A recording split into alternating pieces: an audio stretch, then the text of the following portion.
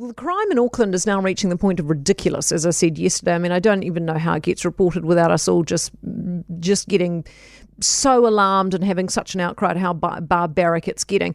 To recap the past couple of days, we had the 15-year-old shot on the motorway while innocently sitting in the back of the family car because some losers don't like the way they're driving, so they decide, I know, I'll just fire a gun in there.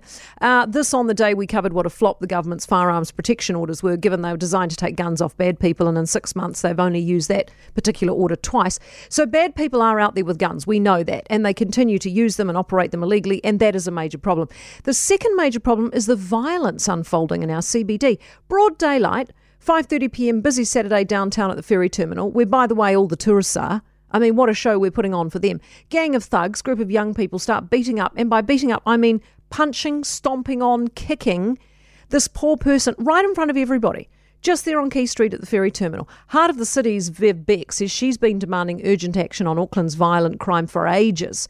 Long-standing requests, seemingly all ignored. There's not even a police station in downtown Auckland, for goodness sake, anymore. The nearest one is Ponsonby. So there's no police presence. People don't feel safe. And it's a problem that's not going away, and I just don't know who's going to fix it. I mean, Simon Bridges from the Auckland Business Chamber was saying yesterday, it's not even just a social issue, it's an economic and business one too, and it needs addressing in the form of more police presence. And that request has been made over and over and over again. In the last 3 months, 3 different members of our immediate family have been involved as victims of a crime. And the underlying common thread is that police have been lenient, disinterested and happy to let offenders go. One of the cases involved violence in downtown Auckland. Kid ended up in hospital with stitches after being punched in the back of the head.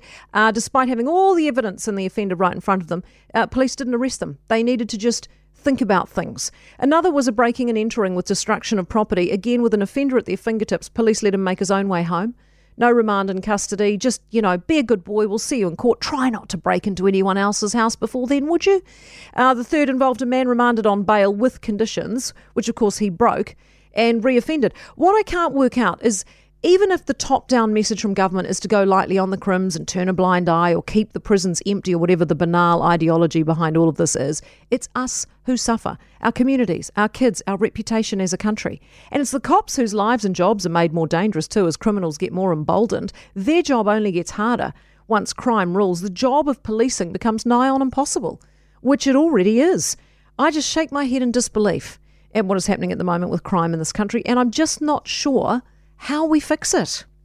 For more from Early Edition with Kate Hawkesby, listen live to News Talk ZB from 5 a.m. weekdays or follow the podcast on iHeartRadio.